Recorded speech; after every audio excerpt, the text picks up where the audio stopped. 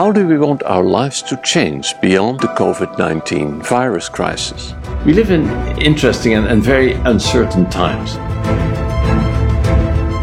88% of Americans are metabolically unhealthy. That means 12% are healthy. One part of our society is listening to one newscaster who's saying exactly the opposite things that the other one is. To wait in line to get a job is not the answer.